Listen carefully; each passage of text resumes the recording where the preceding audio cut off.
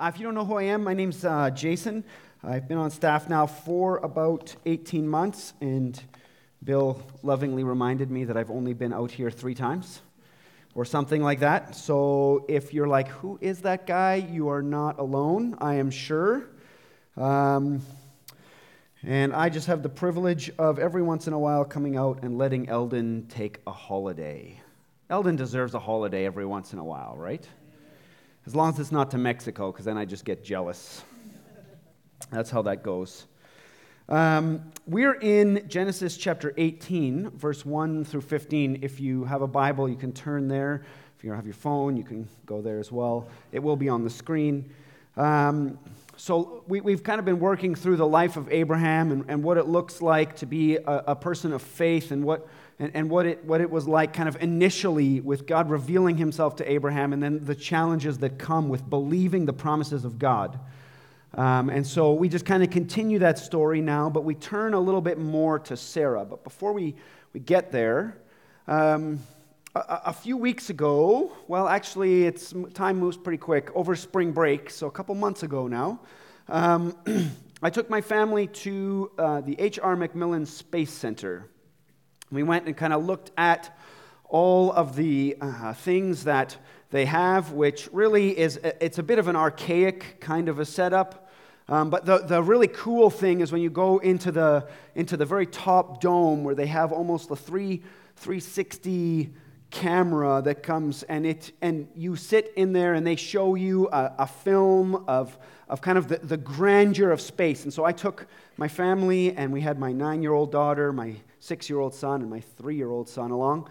And they all sat in this chair, and I had Lincoln, my 6-year-old, beside me, and we're kind of leaning back, looking up at these stars. And as soon as they kind of started the show, I was like, wow, this is amazing. And they go through the whole thing, looking at our solar system and how we circle around the sun and what its planets and how incredible Jupiter is and what it does in order to protect us from, meteorites that come close. And then it moves farther and farther and farther out and shows the Milky Way and the billions upon billions of stars that exist. And we've kind of finished the show, and Lincoln's quiet, and as we're walking down kind of the dark tunnel, he kind of like tugs on my hand and says, "Dad, I feel so small." Like, yeah, buddy, you are. Like, actually, quite literally, you are very small.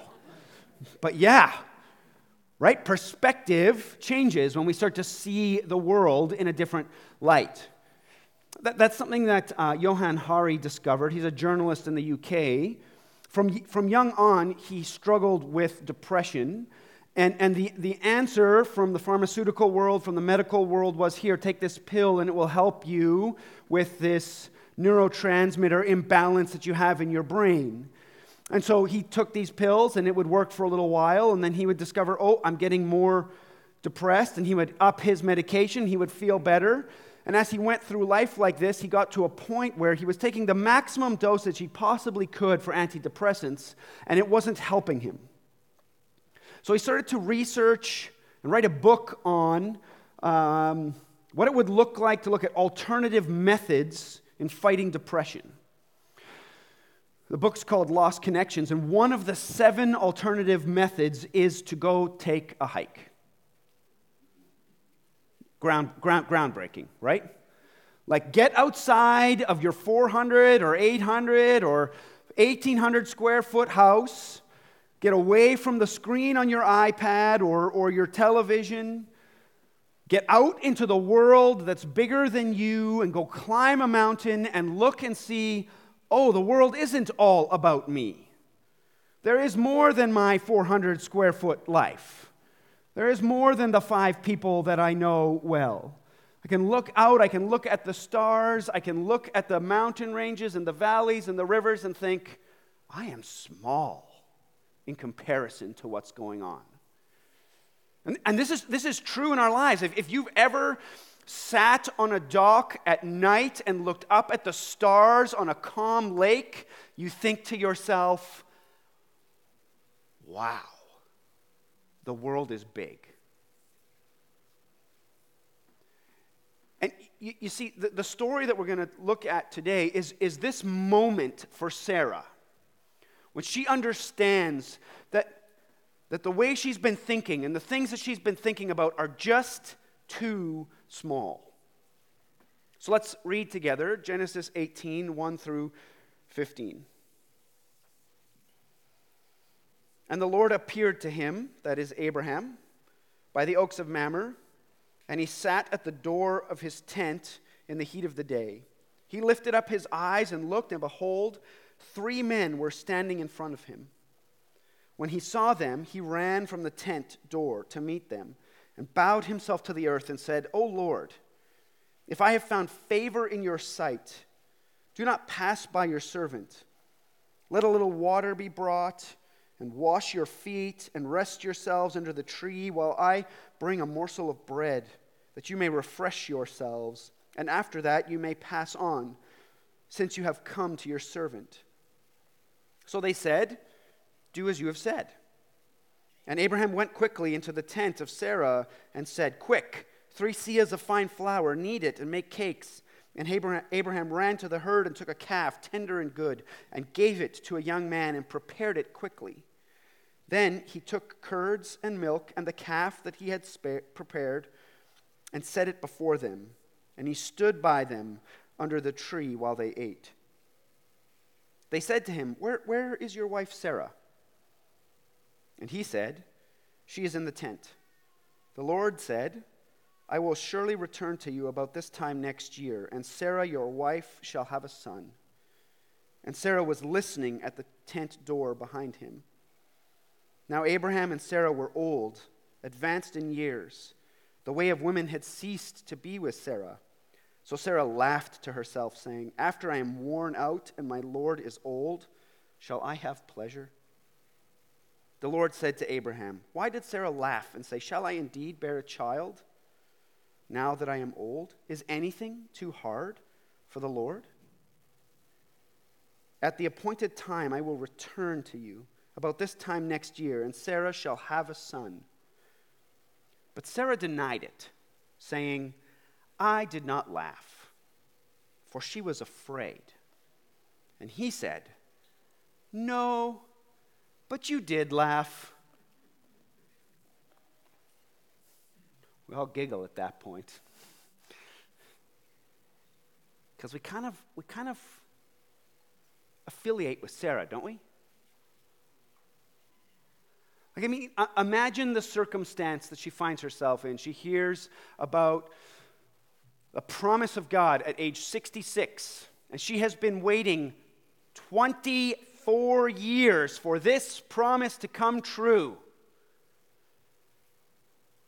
And it's just natural for her to laugh again. Oh yeah, okay, now that I'm 90, sure, let's make that happen. I don't think you understand how this works. And we find ourselves there, don't we? In our circumstances, where we live, in the difficulties we face, and in the challenges that are ahead in our jobs, in the strife that we face day to day. We read the Word of God, we read what God has said about Himself and about what He is doing in the world, and we think, sure, I've been living this life for this long, and I just naturally laugh. Don't I? I find that in myself. See, what's so interesting in this story is like God does not announce Himself. He shows up with in the form of these 3 men, 2 angels and God. And Moses is writing this story down after it happened. And so we can get the idea from verse 1 that somehow Abraham understood this was God. But that's not true. See, Abraham is taking a break. If you've ever been in a hot culture, if you've ever been in a spot where the sun gets incredibly warm, you work early, and when the sun gets hot, you take a break. It's called a siesta. Us Mennonites like to call it a middagslop. I think we should implement middagslop on a daily basis. Just a midday sleep. Just relax, take a break, doze off for a little while. And this is kind of what Abraham's doing. He's worked hard, tended his flocks. He comes to the tent door. He sits in the shade. He closes his eyes and rests. And when he opens them, he sees 3 men traveling. And his ancient Near Eastern culture just says, at this point in time, when you see men traveling at this time, what you need to do is you need to go out. You need to invite them in so that they too can rest. This is just ancient Near Eastern hospitality. He's not doing it because he has some extraordinary sense that this is God, or somehow these 3 men look different. It's just a matter of him saying, okay, I see some men, this is my culture, I'm going to invite them in, I'm going to be hospitable to them. And in so doing, he actually entertains angels. Hebrews 13. And we can pause here. It's not a main part of the story, but we can pause here and see that throughout Scripture, one of the characteristics of a person of faith, of one who has found Christ and seen the hospitality of Christ upon us, to see that the righteousness of Christ is freely given to us so that we can then live life in that light, is an outworking of hospitality to those around us. That's what happens with Abraham. Abraham is blessed beyond measure no matter what happens in his life. When he makes poor decisions, God blesses him with flocks and herds and people and military victories. And so out of response of God's blessing, Abraham's like, look, I'm going to lavishly be hospitable to those who come into my sphere of influence. It says 3 seahs of flour. That's 6 liters of flour. He's not making a snack. He kind of says, hey, let me go get you a water and like a few cakes. He makes like loaves and loaves of bread and goes and kills a calf and brings them like the best, the choicest things that he could possibly give to just lavish on these people who are coming to him. And in so doing, he entertains angels. Do we have that kind of attitude towards the things that we've been given? To the lavish blessings that we have in our lives? Do we understand that it's from God and that we should lavishly be hospitable to those around us? And in so doing, we actually proclaim the gospel to the world around us that has closed garage doors and locked front doors. Hospitality speaks a lot to the beauty of the gospel and what we have in Jesus. But you see, that's not the main part of the story. You see, God did not come to talk to Abraham. He came to bring a message to Sarah. Now, culturally, God stands outside of the tent in a male-to-male relationship, and Sarah hears. And it's only in this conversation that Abraham starts to realize, oh wait, I'm not talking to just an ordinary person. This man knows my wife's name. This man knows the promises that have come to me.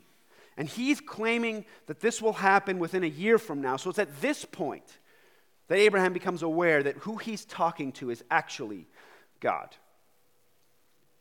And Sarah's listening on the other side of the tent, listening to this promise and thinking to herself, you have got to be kidding me. I don't know who this guy is out there. Maybe he is someone special, but I've been waiting 24 years for this promise. And I'm postmenopausal, brother, and I know how the world works. It ain't happening. And besides that, my husband's old, and the little blue pill has not been invented yet. Like, there is no chance.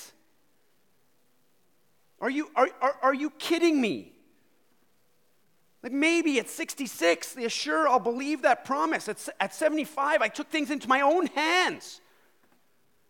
And like by some sort of miracle, we made Ishmael. So just accept that. But I'm 90. My husband's 100. I don't think you understand how this works. I've been faithful this long. But you see, God's question to Abraham, for Sarah, reveals the nature of the problem. See, Sarah's problem isn't pragmatic. It's not physical. It's not medical. It's theological. Her problem is that she has a God too small. Her biggest hurdle is not her menstrual cycle or her age. Her biggest problem is understanding how capable and big God is. See, Sarah's God right now is too small to follow through on his promises. When he says, I'm going to make a great nation out of you, in Sarah's mind, he's too small for that. Sarah's God is too small to change her biological state, to actually change the physical fibers of how biology works and bring about a miracle. Her God is too small. And her God is too small to turn her suffering into joy. See, in her mind, Yahweh, this God who's made a promise with her husband, who's promised her the stars, quite literally, is not capable of doing what he's promised. And how often do we find ourselves in that spot? Coming up against the hurdle of, is anything too difficult for the Lord?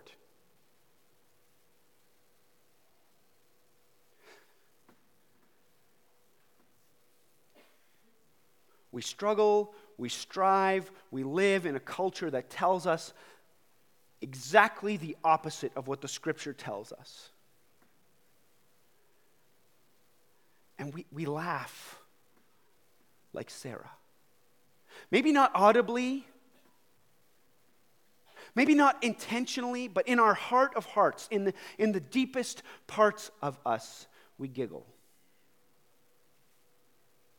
This hurdle is too big. This situation is too hard. This valley is too deep. That person is too hard. I think that we struggle in that question, in that doubt, in that laughter, in kind of four kind of big areas.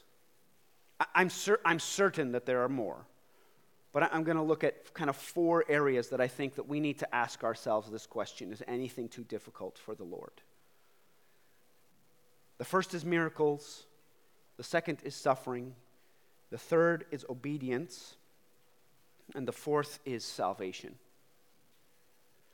So let's start with miracles. That's what's happening here in this particular circumstance, is that physically, biologically, what God is promising is impossible. There is no question that from a human perspective, if you would look at the circumstance, you would say, this is not happening. There is no way in the world that this could possibly come about. No amount of fixing, no ingenuity, no hope in the world could make that happen. And man, do we sit there today. Our world tells us that the way that it is that everything is natural. That what we can see around us can be discovered through the wonders of science, and we can use repeatability, experimentation to discover what is true. And where we lack knowledge, we'll just insert God. And we call this the God of the gaps theory. It's essentially people of faith who want to hold on to God say, well, I can't let go of this God, but science is saying X and Y, and we just don't have an answer for Z yet, so we'll place God in Z. You know, we understand how the human heart works and so on and so forth, so we can't, God can't speak into that area, but you know, where there's questions, where science hasn't quite figured it out, that's where we'll place God. The problem with that view is that science is mining the ground of God's creativity. It's not the other way. It's not as if God has to squeeze himself into spots where we don't understand.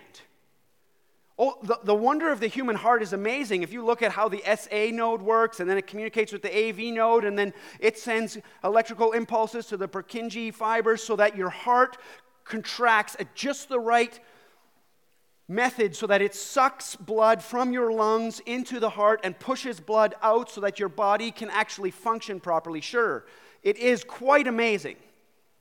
And yeah, we figured out a lot about neurotransmitters and how it works and how our brains tell our bodies what to do and how it controls our emotions and things like that. But we've only begun to mine the depths of God's creativity.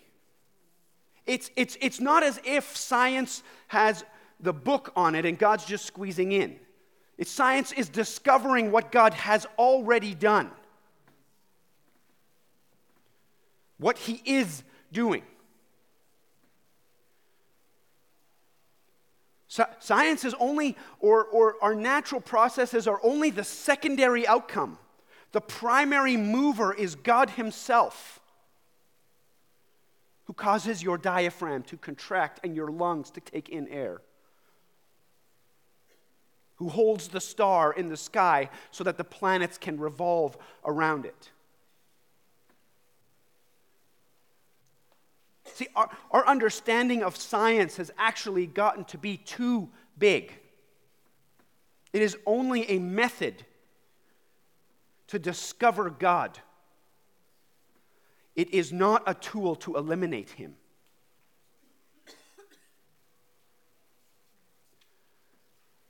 But we still come up against the challenge of what do we do in physically impossible situations where the diagnosis is terminal, the path forward is inevitable. There is nothing that can be done in human experience. Pete Greig wrote a book called God on Mute. His wife, just after their second child was born, was diagnosed with a large brain tumor, which they were able to remove, but the consequences of the removal of that brain tumor was debilitating epilepsy. And the doctors couldn't quite figure it out, in that somehow her brain would tell her muscles to contract in incredibly painful ways. And it would start in her outer limbs and move towards kind of the center of her body. And if it got to that point, they needed to get to a hospital because they needed like medical attention to make it stop. On one trip down to the Ozarks, they were taking a family vacation. Him and his wife were in the front seat. They had some friends along, and their kids were in the back of the minivan. They're driving down the freeway, and his wife looks over at him and just has a look in her eye that says, "Here comes one." So without thinking, he just pulls over into a parking lot, and it just happened to be a church, a little white church with a steeple. And their friends knew what was going on, so they took the kids, and they found a little park over there, and this seizure came on, started in her hand, started working up her arm, and she could barely bring out the words, just pray, just pray. And so, as any good husband does, he prays. Oh Lord, we've been through this 1,000 times. God, would you please just do something in this moment? Would you stop this? And it's moving up her arm fast, and he's thinking, oh no, we are hundreds of miles away from a hospital. this could be the end of my wife. And he looks up out of the window. And there on one of those cliche plaques, all it says is there is power in the blood. So he thinks, okay, Jesus, if there's power in the blood, I'm going to pray in the blood. And so he starts just in the blood of Jesus, I pray, God, would this go away? And the seizure starts to move out of her hand, moves down her arm. So, oh man, he's going to pray. The seizure leaves, and he's sitting there in stunned silence, thinking like, what just happens? And he stops praying, and immediately the seizure starts again, going up her arm. Oh, but this time he's like, heck no. I know who holds control over this. And so he prays with a faith that he has never had before, and he prays this seizure right out of the end of her arm, and it disappears. You know, in reflecting on that, he wrote in his book,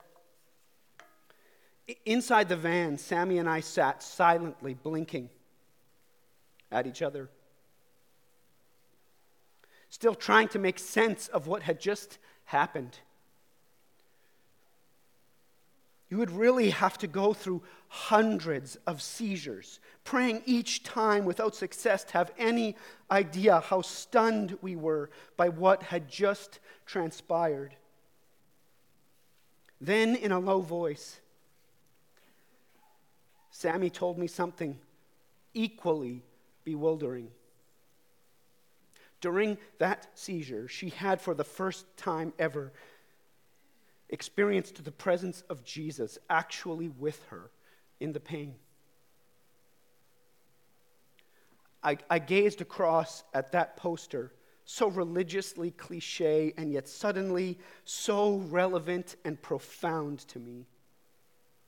This was the very first time we had seen any impact on Sammy's condition physiologically through prayer.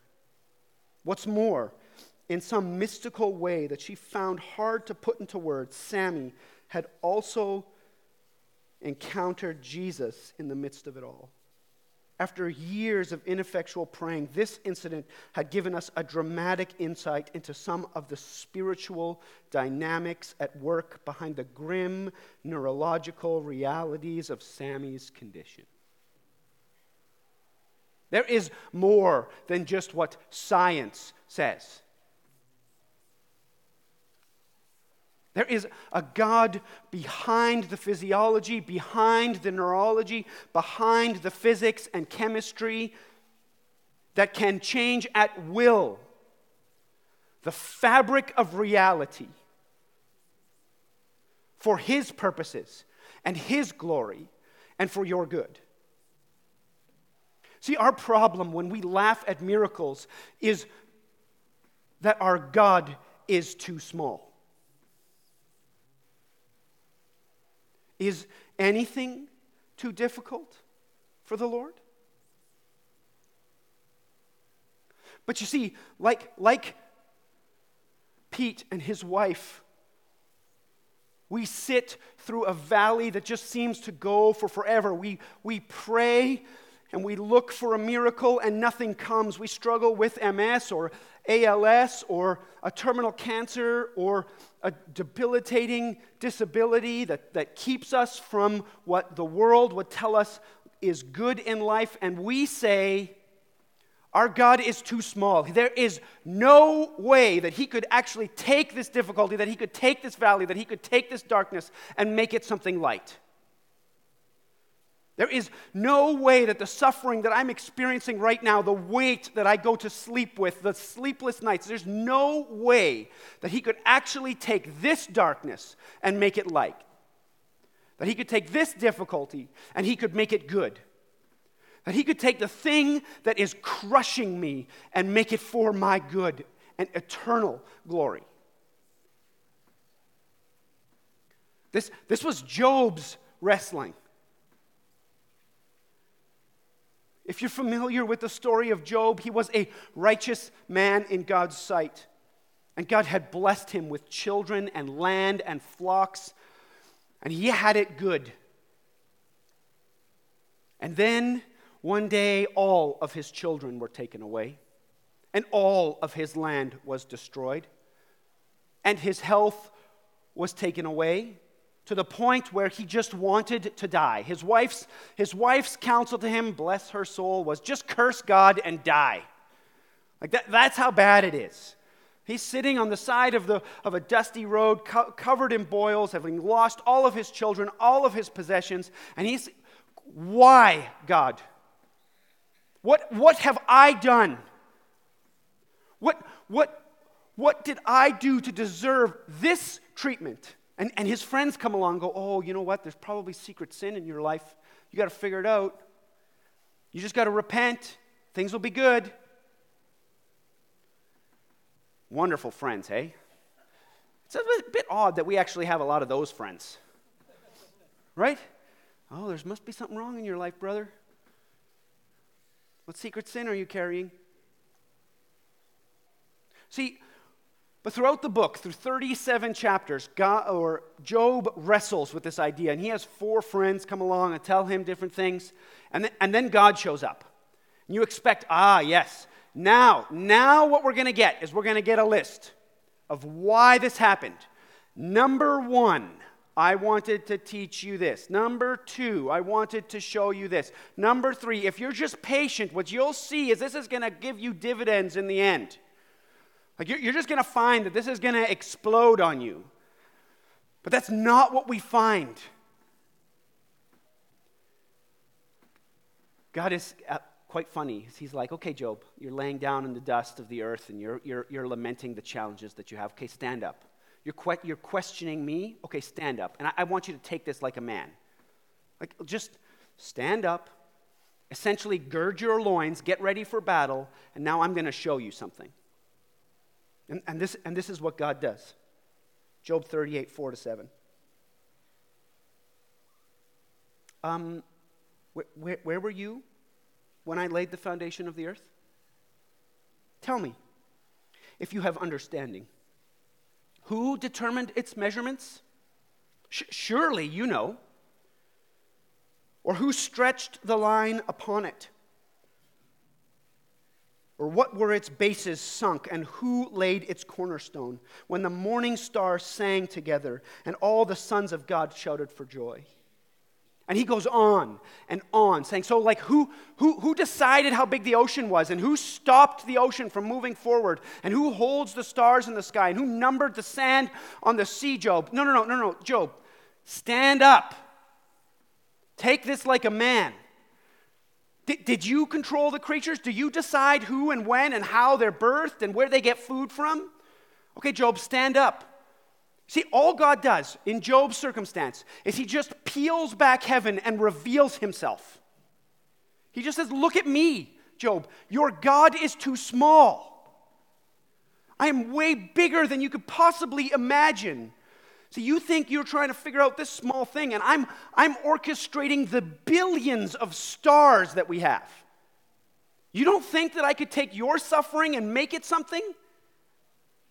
You don't think I can take that small little valley, as difficult and dark as it is for you? You don't think that I can take that and redeem it?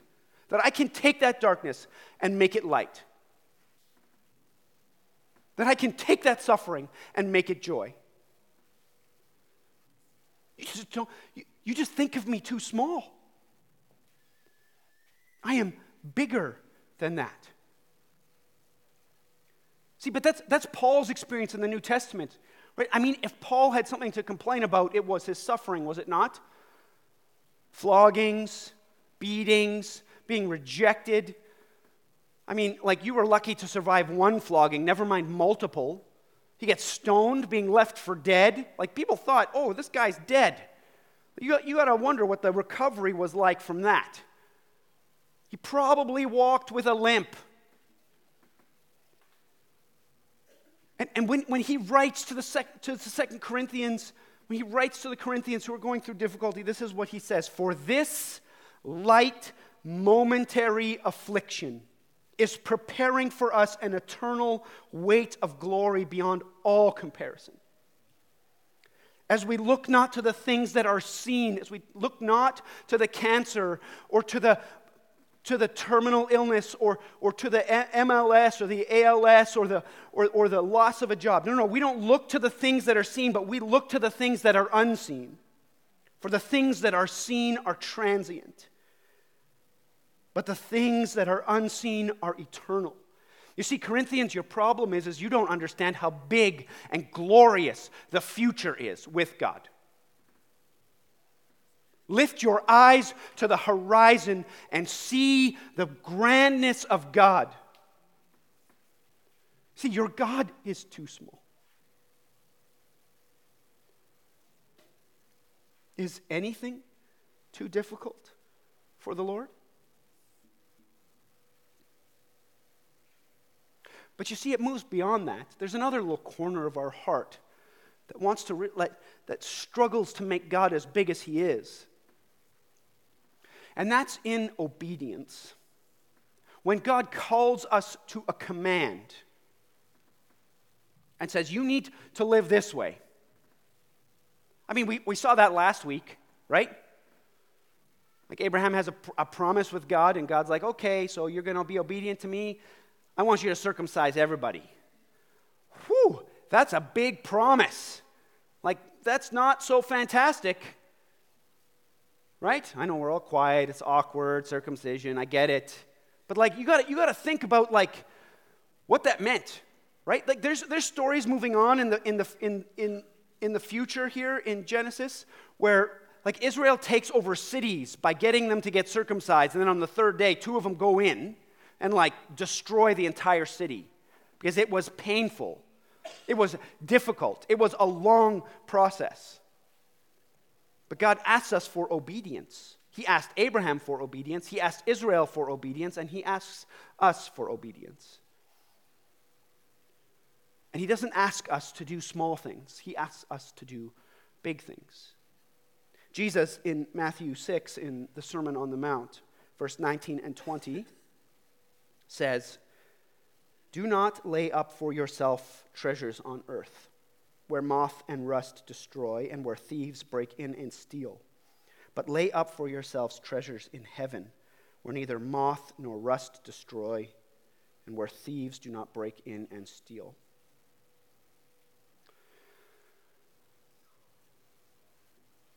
And we think, yeah, but my retirement.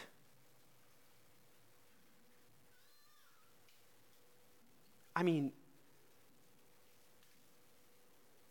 what about my kids? They need to go to college. What if right now I'm healthy, but in the future I'm not? How will I provide for myself?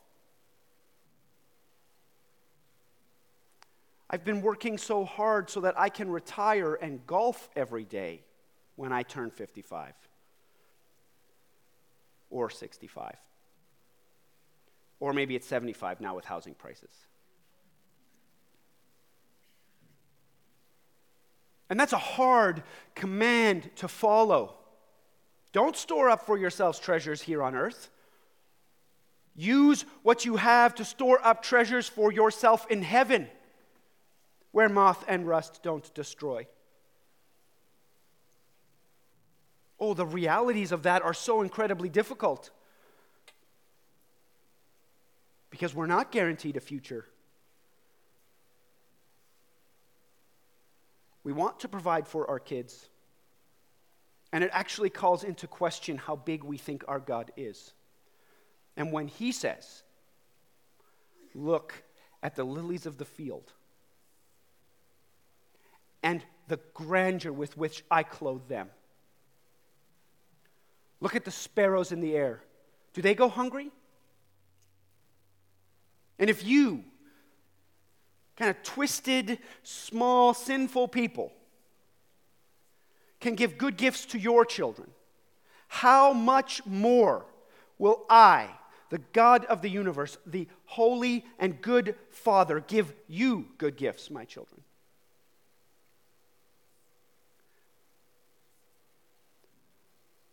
It's hard to obey when our God is small. But he asks us this in lots of areas. He says, don't be worried about tomorrow. Let tomorrow worry about itself. Oh man, that's hard when your doctor says, hey, you need to come in, and you need to come in now. You know, I had an issue with my knee, and I went in to the MRI to figure it out, and on my paperwork it said urgent. And I thought to myself, uh-oh. I wasn't so good that day at not being anxious. But you know what the problem was? My God was too small. Because regardless of the outcome of that test, he promises that this affliction, that any affliction, will work for me an eternal weight of glory. So I shouldn't be anxious. Or how about how we should raise our children? Or what our marriages should look like? You know, Ephesians 5 is a great passage to pretend to use as like some hammer, right? Wives, submit to your husbands. Yes, I've got it. And then we forget the part that says husbands, die for your wives, okay?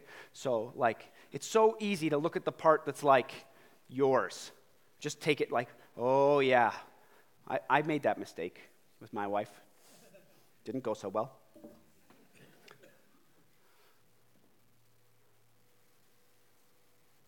But God calls us to self-sacrificing marriage. Not get what's mine, work for what's hers. Oh, but you don't know what my spouse is like. No, your God is too small. Your spouse is just fine. God will work on her or him. He can change the fabric of reality. He holds stars in the sky. He takes darkness and turns it into light. I think he can manage your spouse. In our sexual ethic, in how we live out in this world that says we should just embrace whatever, whenever, however, and the Bible says something completely different. Oh, but you don't quite understand. No. God calls us to obedience to his word, and he is bigger and will redeem it. Is anything too difficult for God? But finally, we have too small a God when it comes to salvation. See, because all of us sit here thinking, yeah, you know what?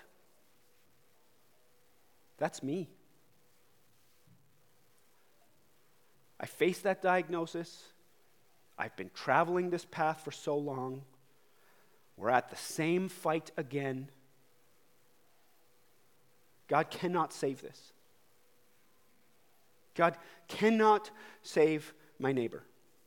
God cannot save me. You don't know the difficulty that's happened in my life. You don't know the wrongs that I do. You don't know how black my mind and my heart are. There is no way God could redeem this. You don't know my neighbor. And if it was appropriate, I would use the kind of language that he uses to describe him.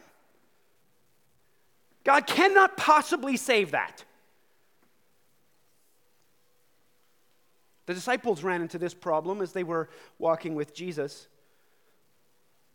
You know, Jesus gets into a kind of a discussion with a rich young ruler. And he, in Matthew 19, and the rich young ruler comes and kind of says, hey, okay, what do I need to do to inherit the kingdom of heaven? And Jesus says, okay, have you followed these laws? Yep, I followed all those laws. And then Jesus says, okay, well, here's what I want you to do. I want you to sell everything. Give it to the poor and follow me. And the rich young ruler goes, I can't do that. I cannot do that. And he walks away. And the disciples are flabbergasted. Like if anybody has the blessing of God, it is the rich, isn't it? Abraham's an example of that, right? God's blessing was on him. He just kept multiplying. So in that culture, at that time, when a rich person came up to you and said, what do I need to do to inherit the kingdom of God? And you said, well, it's kind of outside of your purview because you're not willing to do what it takes. Like, the disciples are floored. Their question is, who possibly could be saved? Like, I can't be. I'm a poor fisherman. That's not even possible. Matthew 19, verse 23. And Jesus said to the disciples, truly I say to you, only with difficulty will a rich person enter the kingdom of heaven.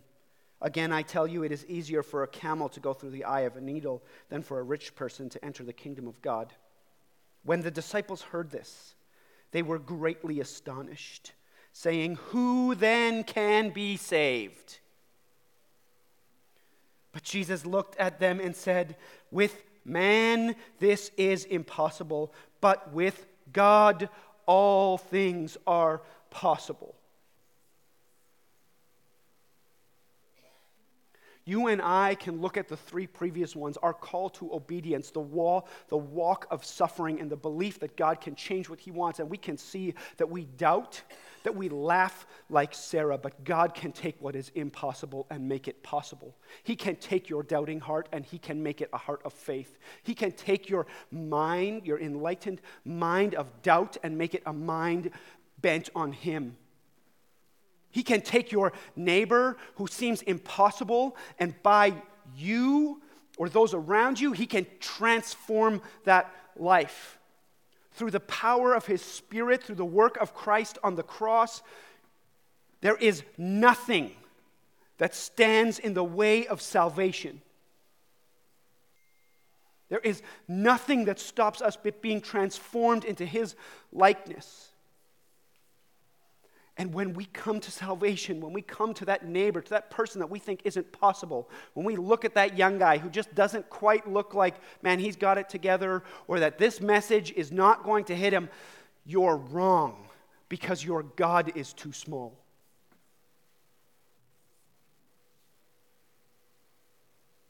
Is anything too difficult for the Lord?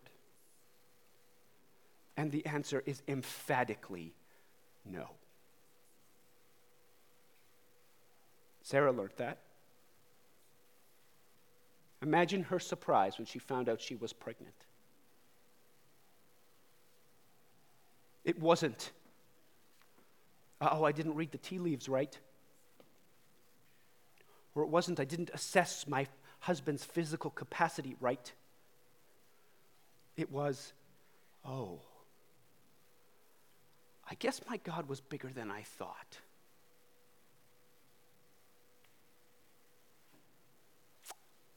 Let's pray.